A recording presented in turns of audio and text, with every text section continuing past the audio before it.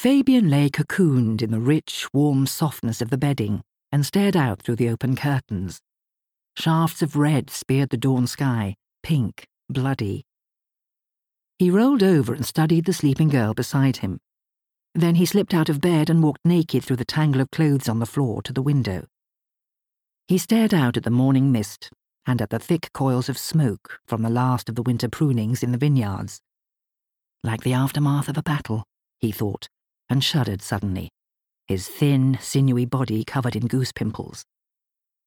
The air was good, filled with dew and the strange animal smells of the girl that were all over him.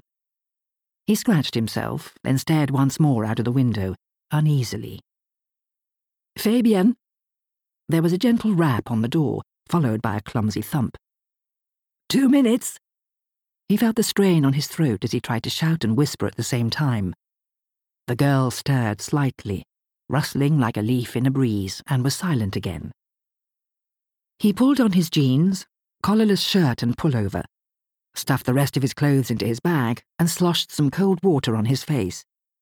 He dried it off, took a half step towards the girl, then stopped, picked up his bag, and went out of the room, closing the heavy door silently behind him. Otto, Charles, and Henry were already outside, waiting. Otto, tall, with his hooked nose that overhung his mouth, his black hair raked sharply back from his pock-marked face, his herringbone coat hanging from his gangly frame, looked like a huge bird of prey. Charles stood beside him, rubbing his hands, bleary-eyed, with his usual baffled expression, as if the morning had crept up and caught him unawares. "God, I feel bozoed," he said, yawning. Henry leaned against the car, hands sunk deep in his coat pockets, his eyes closed. "I'm sorry, I overslept," said Fabian, unlocking the rear hatch of the Volkswagen and pulling out the scraper. "Any chance of a coffee before we go?" said Charles.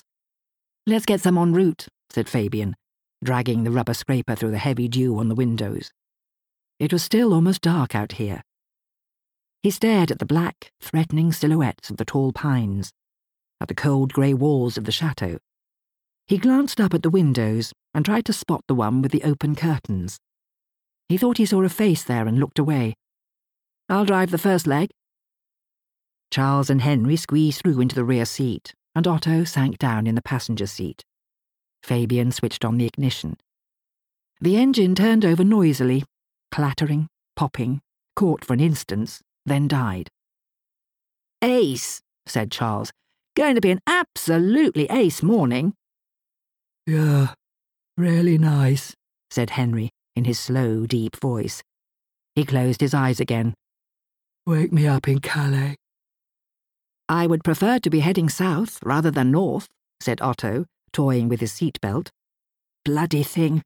I can never remember how this goes." The engine clattered, then fired again, rasping furiously. "Sorry that we're dragging you away, Fabian," said Charles.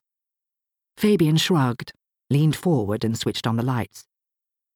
"Is she a good screw?" said Otto. Fabian smiled and said nothing. He never discussed women.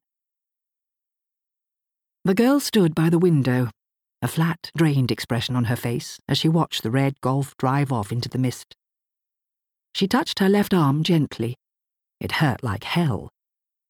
She walked over and sat in front of the dressing table and stared in the mirror.